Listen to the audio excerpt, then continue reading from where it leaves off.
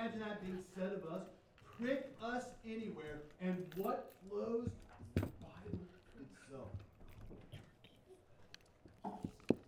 Spurgeon was talking about Bunyan in order to exhort, to encourage, to press into his congregation about the importance of having our very lives shaped by the Word of God.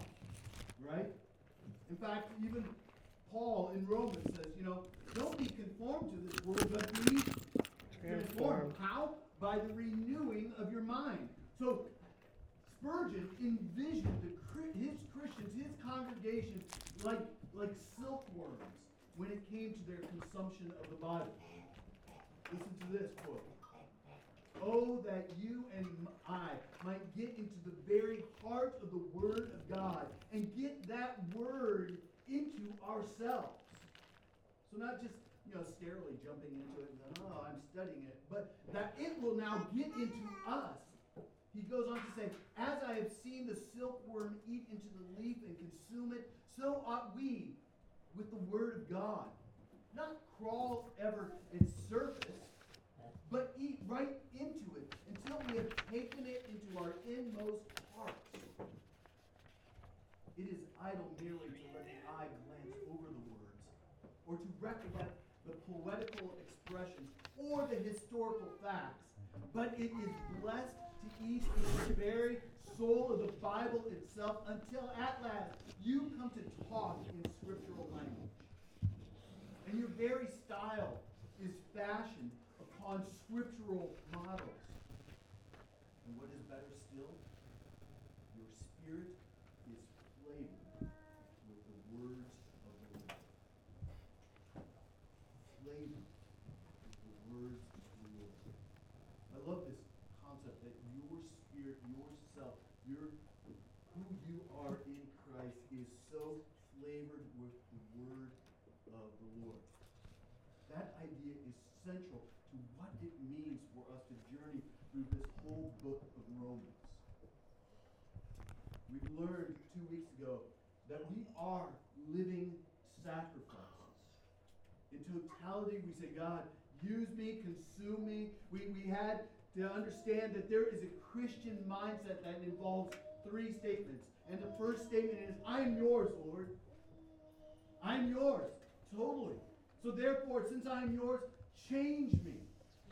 And not only just change me, from that point on, God, would you lead me to wherever, however you want me to change, wherever you want to go. God, take me.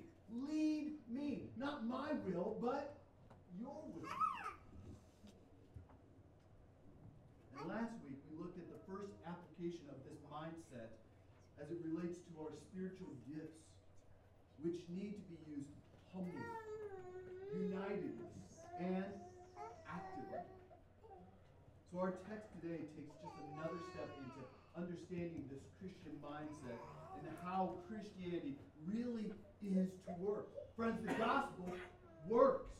Not only works to save you, but it is working today, changing you, compelling you, sending you out. So here the text gives us a list of virtues or behaviors that should be a part of every single Christian individually and every church corporately. This is to describe you. And this is to describe us. So he gives us a recipe for what Christian character looks like. In other words, a Christian mindset is supposed to create attitudes. It is supposed to create actions. It is supposed to create responses that are uniquely Christ-like. And I'm sure you've experienced this some point in your life, right? Where maybe you were introduced to a total stranger, and as you were listening to them or you heard an interview in the media, all of a sudden you go, they're a believer. There's something about the way that they talk, the way that they live, that is so otherly that they've got to be a believer. And there is just something in them that reflects the flavor of Christ. I love it. There's something delicious about them. So Romans 12, 9 through 21, put some handles on this for us as we examine it. And I want you to be thinking about your flavor. Your flavor. This passage is, honestly, it's like kind of the book of Proverbs. Where do you begin? He just shoots off a bunch of things. Rat-a-tat-tat, be kind, do this, love this, honor this, and you go, okay, so how do I thematically pull this all together? So, there's 15 points this morning. Ready? Buckle in. Here we go. And as you listen, I don't want you to be overwhelmed by this entire list, right? But I want you to prayerfully listen for just one or two aspects in your life that could use some improvement.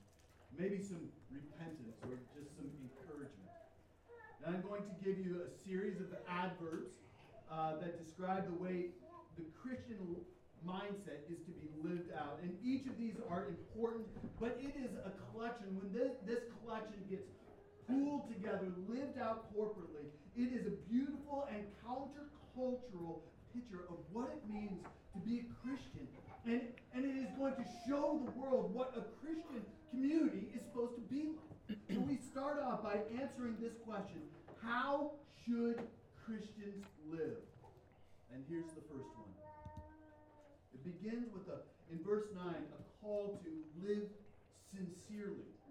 He starts off with love, or the Christian word, many of you know, what is one of the Greek Christian words for love? Agape. Good. Greek scholars right here. He starts off here because of its prominence in the commands of Christ for the life of the church. It's a command. And if there was one characteristic that was to kind of mark the followers of Jesus Christ and to make them unique in the world, it is this mark of love. Jesus said, "This is my commandment, that you love one another as I have loved you." It's a commandment. It's a new commandment that I give to you. Love. Love one another. How? As I have loved you. And then he said, "By this, all people will know that you are my disciples." How? It's not by your community service. It's not by your activism. It's not by how many times you show up into a building or how many Bible studies you show up to. By this, all people will know that you are my disciples if you have love for one another. Isn't that crazy? And Paul said in 1 Corinthians 13 that faith, hope, and love abide. But the greatest of these is what? Love. Love is to be the chief characteristic for all of Jesus' disciples. However, this encouragement, this exhortation calls for a special kind of love. The Christian community is to be marked by a genuine or a sincere love. Paul is advocating for more than just friendliness. Hear that. It's more than just friendliness. It's more than just niceness. It's more than just civility. That's cheap. That's what the world does. They're friendly. Sometimes those character qualities, while commendable, can actually be self-serving and less than authentic. The vision for the church is more than just the absence of conflict and the presence of a welcoming culture. It's more than that.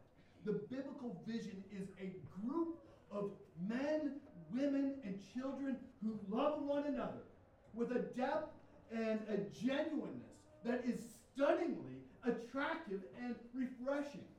I hope that if today was your first time coming here and gathering, you felt a little awkward. Not because it's your first time here, but because these people love each other. This pastor can't hardly control this group because they're always hugging and they're always talking. Right? And I hope that is stunningly refreshing for you. And you say, I love these people. Why? I don't know. But they really love each other. So living sacrifices are sincere sincere, truly sincere in love and affection for each other. Tertullian, who was an early apologist in modern-day Tunisia, said that the Romans would say this: see how they love each other? Look at how they love each other. And this was in reference to the early Christians. The church was marked by love. So friends, that's the first thing that we need to work on. We are sincerely loving each other. But that's not it. The second half of verse 9 gives us the second mark of a Christian mindset, that is living purely. Believers are to love one another, and they are to hate what is evil and cling to what is good. The ESV uses the words abhor and hold fast. Why does he do that? The point is that the believer's posture towards good and evil cannot be passive. It can't be passive. Evil cannot be tolerated. We cannot put up with evil in our day and age. When we see evil, we hate it. We cannot put up with it because it is anti-Christ. So when you watch the news, you read the media, and you are not broken and something is not stirring inside of you, you've got to be asking, what is wrong with you? You've got to abhor with it. You cannot tolerate it. It has to be hated. Good is not just hoped for, it must be clung to. Impurity just does not simply happen out of anywhere, right? It just doesn't hit you one day. It works all the way into our lives, and we to the point where we are no longer shocked, or we're no longer repulsed by evil in this world, in our culture, in one another, or in the church. And given this context of sincerely loving one another, Paul probably has in mind the kind of evil that even destroys Christian relationships. He's talking about the body here. So yeah, we gotta hate the evil outside, but we have to hate evil within. Gossip, friends, slander, bitterness, hurtful words, anger, lying, selfishness, racism, pride, sexual sin, and a whole host of other sins are not just harmful, they're destructive to the purity of the church and the bond of love that we have. A Christian mindset hates what's evil and clings to what is good. It cherishes purity. So our list starts off with love, and we find another angle on the relationships within the church with this third one. The word for brotherly affection is different than the word that is found in verse 9 for love. This word means the kind of love that we have for family. And for some of you, you're going, leave my family out of this. They are messed up. Anyone there? Oh, yeah. Yeah? We got some messed up families? Which contributes to the messed up families, right? And so, in seasons of persecution, this is more than just a feeling that we need to have. It's very practical, since Christ divided families. When Christ entered your life, especially in those early ages, man, you gave up your idols, you gave up the family religion, you gave up that way of living, and you accepted Christ, you put on Christ. And so you became outside of your family. But you became a part of another family. And for those of you who don't have believing families, you can probably relate to this.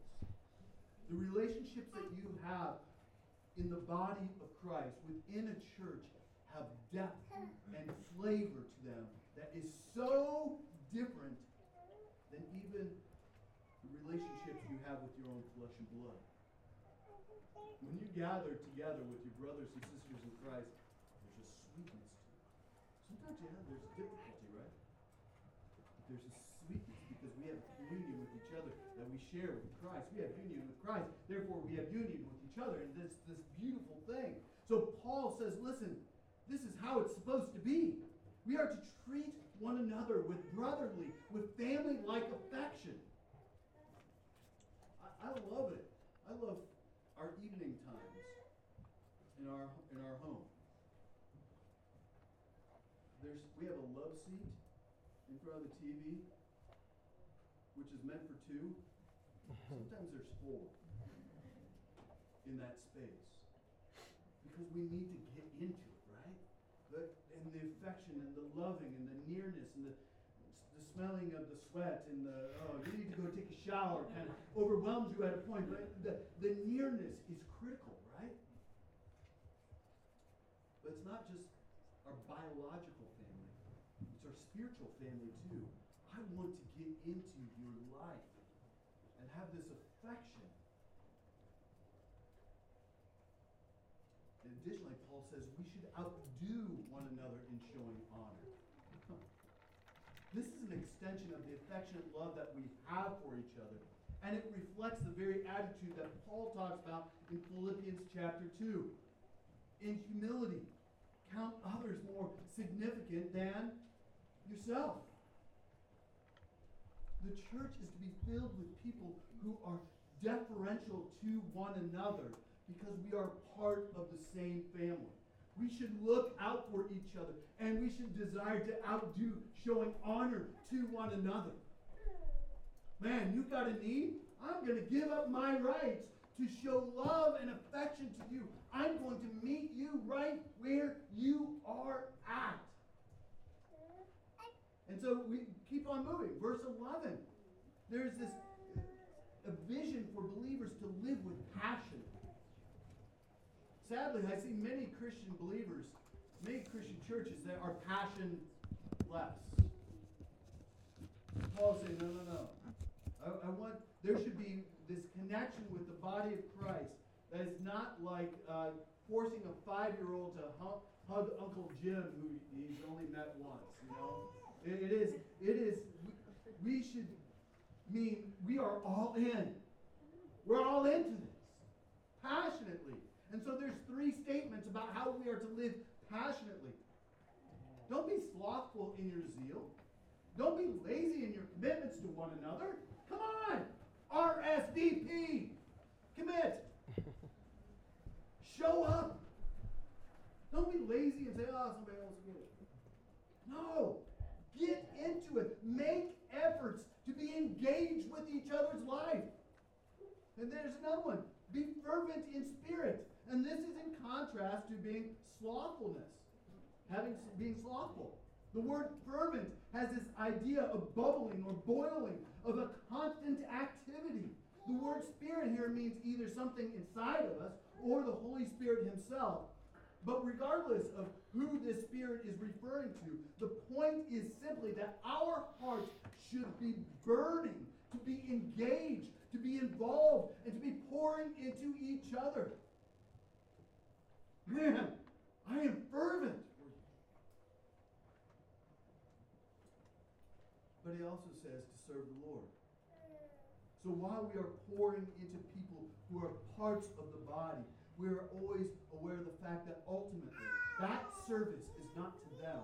Ultimately, that service is an offering back to God. So as I am serving you, ultimately, I am a living sacrifice, putting myself on the altar saying, Lord, consume me. However it is. And I love particularly that I can serve my family. So do it with passion. Love one another. Be fervent. We are sacrifices who are to live passionately, with vim and vigor. That's why you should be saying amen about right now. Amen. Naturally, without me calling you out. The 5th one describes how we are to live, and it's a call to take a long view of life. Paul exhorts his believers to live steadfastly with 3 statements in verse 12. Live steadfastly. He says, rejoice in hope. And this is the overarching theme of perseverance. The believers endure by rejoicing in the hope that ultimately awaits them down the road. Maybe not today in the midst of persecution, but down the road I'm awaiting in hope for something. Romans 5:3-4 says this. Not only that, but we rejoice in our sufferings, knowing that suffering produces endurance, and endurance produces character, and character produces hope. The community of faith is marked by rejoicing in a future down the road hope that God is going to come through with every one of his promises. But secondly, we are to be patient in tribulation. Patient. The word patient means to endure or to bear up underneath. Believers are called to face these difficulties by not giving up. Not becoming anxious. Or by just giving up and just saying, Lord, I'm done here. But he's saying, stand firm in the midst of tribulation. So during seasons of persecution, the church was calling one another to stay steadfast. Stay in it, brother. Stay in it, sister. Put your hope into something eternal. Come on. Let's keep on going together. But the next call is be constant in prayer. The community of faith is to be marked by continually being devoted to prayer, especially when the people of God are facing any kind of opposition. So do you see the importance of the role of the local church here? By gathering with God's people, your brothers or sisters in Christ, we celebrate our hope. We celebrate our hope. We help each other endure. When I hear that this is happening or that is happening, what do? I just don't say, oh, that's right. No, we are deeply connected, aren't we? And we live into that space together. We pray for one another. We call them to, listen, endure under this tribulation, this time of trial. God will make a way. If it's not in this lifetime, someday. Living steadfastly, friends, is a community project. It's what we do together. You are terrible by yourself.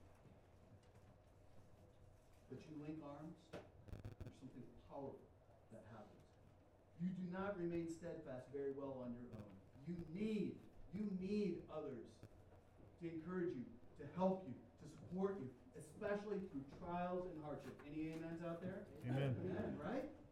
So, but number 6, the body of Christ is also to be marked by generosity as it sees needs within our body, right? The Christian mindset is reflected in seeing your money and your possessions as the means of God's grace to others.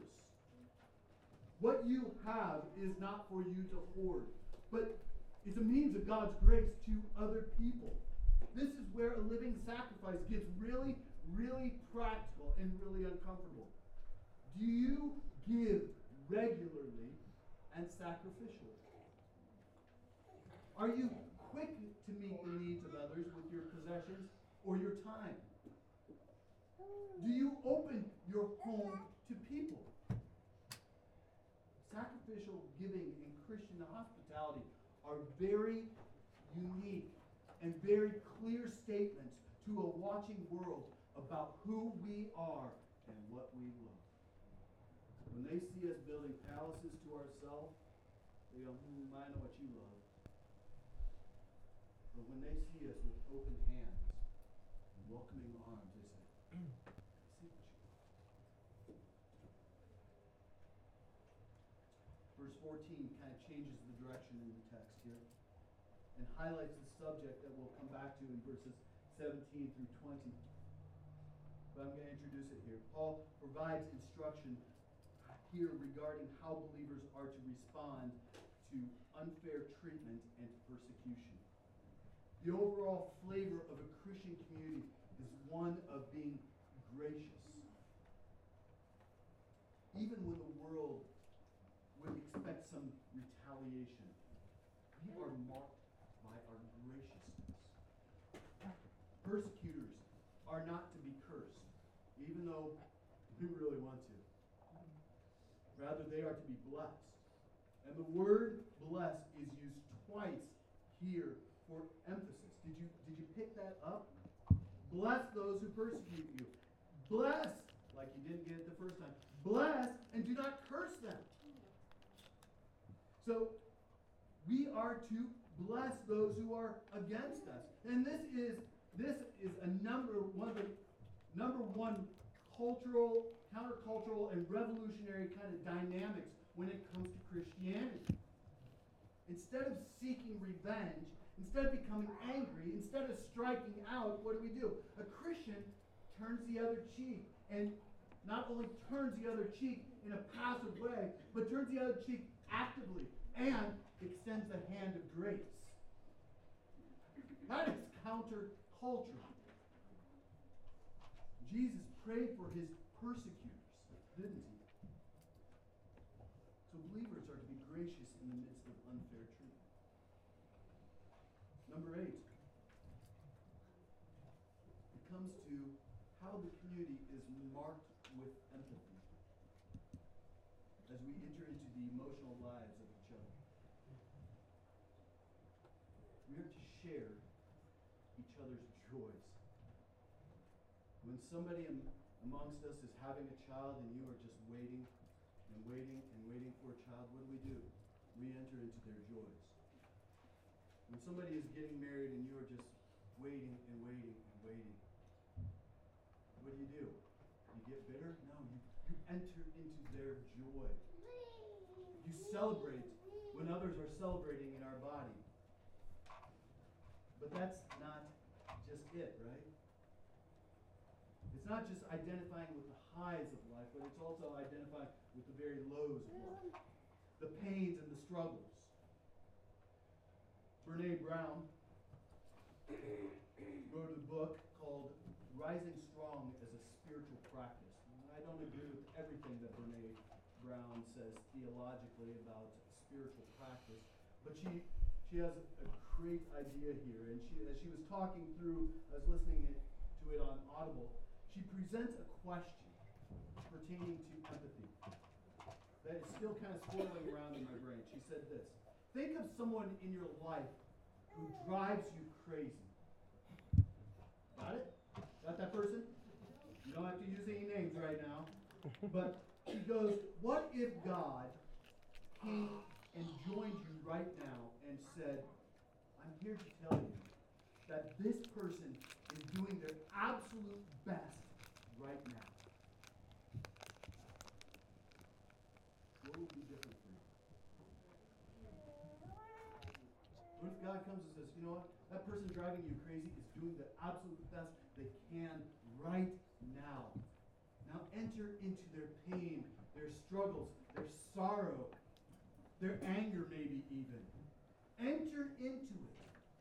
Listen, friends, the point is that our lives are deeply connected to one another such that we are never alone. We are never isolated, no matter what the circumstances. And we are without an ounce of superiority, but only marked with humility. We enter into each other's lives. We are to live with empathy. The body of Christ is marked by radical, other-centeredness. By belonging to one another, we enter into the joys and the sorrows of each other's lives. So if somebody is crying here, we don't just do a beeline and act like we never saw them, right? We say, hey, what's going on? Can I offer my arms? Can I offer my resources? Can I offer my life? Can I give you my ear? Can I pray with you? That's what we do. That's who we are. To become a follower of Jesus is no longer to live for you. Number 9, the dynamic here is this next dynamic of living harmoniously is connected to this underlying racial tension that was at work in the church in Rome. Jews and Gentiles had generations and generations of just animosity against each other. And Paul is urging them to love one another despite their differences. The Greek word here means to have the same mind or the same attitude. I love the translation of harmony here. Live in harmony with one another. Because this captures how individuality and differences that we have, when played together, create something beautiful and something attractive. We are not monotone. We have a dynamic difference here. Diversity of backgrounds and gifts should advance our unity and not cause disunity. The 10th one, live humbly.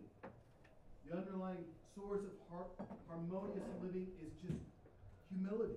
The church is to be marked by people who do not think arrogantly about themselves. Don't be haughty. Don't think of yourself more highly than you ought. And it's marked by those who know that they don't know it all. I don't got it all together. I haven't mastered this life. I haven't mastered God.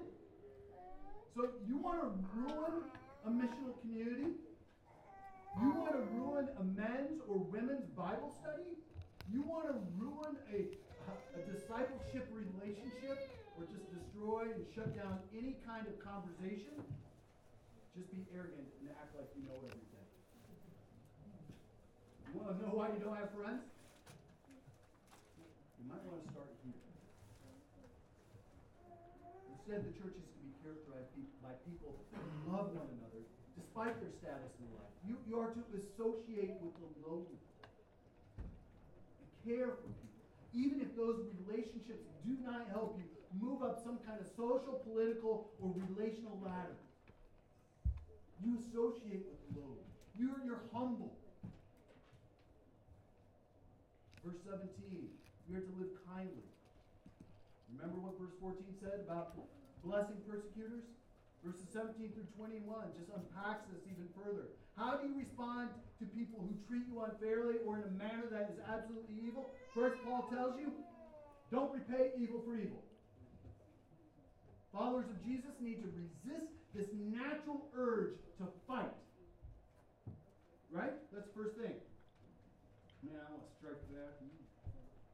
Fill into whatever expletive you might have right there. You just want to strike out.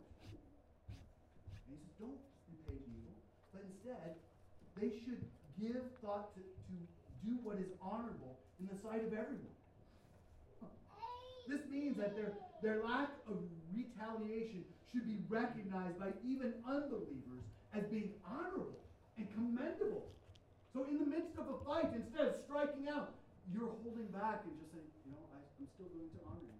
In fact, I'm going to outdo showing honor to you. Even though you are being a total jerk right now, I'm going to... My peace is found in Christ. My hope is found in Christ. My identity is found in Christ, not your words. The Christian community is to be marked by kindness in the face of evil. 12 is live peaceably. Living sacrifices as much as possible are to live at peace with one another.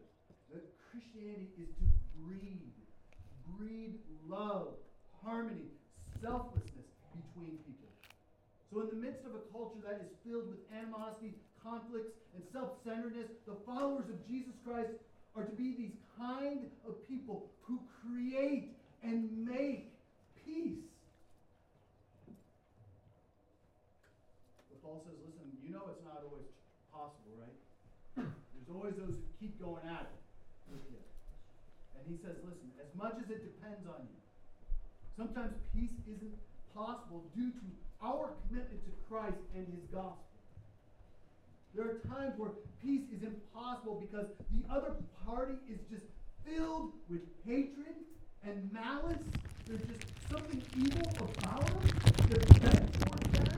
And in those instances, the believer should do his or her best to live at peace while knowing it might not actually work.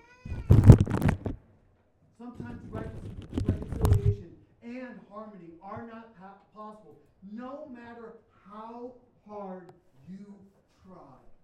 No matter how hard you pray, no matter how hard you believe, sometimes it's just not possible. However, the believer should always long for peace. Verse 19, all these descriptions have directed towards the relationships towards other people, right? And verse 19 adds an important dynamic here as it relates to a believer's relationship with God. Instead of seeking revenge, what does a follower do? How do we live now? You are called to trust in God's ability to deliver justice. The text says, leave it to the wrath of God. It's saying, take your hands off this one. You ain't God. Quit acting like it. Leave it to God's wrath. Let Him be the final judge. Let Him administer justice. Quit playing God and stay in your lane. It means the final word of judgment has to be spoken by God. The hope here is that there is a future of accountability. There will be a day where justice will be served. And God will hold each man, woman, and child accountable. And this hope for future judgment is what undergirds a believer's ability to set aside revenge. God will take care of this. He's in control. He's greater than I. And His sense of justice is far higher than mine and more pure than mine. The believer has to be acknowledging that it is not your place to deliver God's justice. So therefore, one can endure unfairness and mistreatment by trusting in the one who judges justly. Trust in Him. 14 and 15. Instead of seeking vengeance and retaliation, living as a believer means treating your enemies mercifully. Verse 20 says, if your enemy is hungry, what do? You feed them. If they're thirsty, you give them something to drink. Just water, though. Nothing else, right? So there is a tangible activity actually happening here. Mercy must mean more than just something that takes place internally. Again, we're not called to just internal transformation, but an external activity, right? It says that enemies must be cared for as if they're actually friends. Since this is the way that God, through the gospel of Christ, has treated you. You were enemies of the cross. And how did He treat you? Mercifully. So how do you portray the gospel? Those who are persecuting you, you show mercy. Even when they're not asking for it, what do? You offer water. You offer bread. You offer resources. You offer the love of Christ. And in doing this, I always wonder, what does this mean as you're thinking through? For by doing so, you heap burning coals on his or her head. What? That just sounds cruel, right? What in the world does that mean? The believer's actions in the face of unfairness and in the face of mistreatment only makes the judgment of God all the more poignant and all the more just. Believers are not to be merciful to create further judgment. But the hope of this further judgment, future judgment, frees us to be merciful. So So on that last judgment day, your mercy, doling out mercy, is going to in some way heap coals of judgment on them going, I should have picked up the phone. I should have got the clue. Now I understand. Last one. This is a summary statement. He starts with this call to love and a series of just practical expressions, and now he concludes with this encouragement, this exhortation about how to live in the midst of this world filled with evil. He says, do not be overcome with evil, but overcome evil with good. Right? So followers of Jesus are not just to allow evil to be done to them, to overwhelm them to such a point where they respond in the same kind of fashion. No, instead, they are called to conquer evil by doing good to people who do not deserve any kind of good. And the way that they do this is placing their hope in God's ability to actually be God. Their hope in Him is what motivates them to love their fellow believers deeply. And their hope in Him is what gives them the courage to be the kind of people who are kind to the unfair, to the unkind ones, and to the ones who are actually evil. Their view of God informs the relationships inside of the world and outside of the world. So, Christian, how do you live? What should be your mindset? What should it look like? What does it mean to practically for a believer to live as a living sacrifice? These 15 adverbs describe the way individual Christians should live. They capture the potential beauty of a community of people who know how to think and know how to act. And this list is overwhelming. And if we would score it on Lincoln Way's schedule of giving out grades, how they do it, we fail miserably. We bomb out. So as you think about this, reflect on how much grace each of these words actually take. And when taken together, this list is impossible except for the grace of God. You can't do it. This list is convicting. I hope you found yourself a bit convicted and a bit encouraged. But we need to ask God's help to change. Because this list is countercultural, and these are radical compared to the culture around us. And this list is also beautiful. And this is the list, church, of what it should look like for you individually. And what it should look like for us corporately. If we would believe, to steal Spurgeon's idea from the beginning, if we would lead these 15 characteristics, do you know how strong our witness would be in this community? How winsome the gospel would appear to the world? If these words describe you, do you know what kind of impact you would have in your dorm, in your apartment building, in your complex, in your neighborhood, in your workplace? If this describes you? Could you imagine if these words described your family life, how attractive it would be? If these words described our church, do you know how unusual and powerful it would be? May God give us His strength to live sincerely, purely, affectionately, passionately, steadfastly, generously, graciously, emphatically, harmoniously, humbly, kindly, peaceably, trustingly, mercifully, and intentionally. May we believe the character of Christ. So friends, we are going to come to the Lord's Supper. And He invites us here. And you have heard His words. And you are probably convicted and marked and saying, oh boy, I didn't do well here. This is your opportunity to say, I'm coming to you, Christ. I am inadequate, but you are my adequacy. Therefore, I repent, and I'm feeding on you. Lord, would you fill me with your Spirit? Give me your strength. Send me out. But I am relying, I'm finding myself at the foot of the cross, where I'm offering myself to you again today.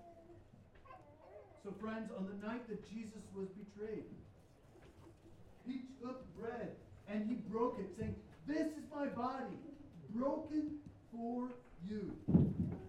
Do this in remembrance of me."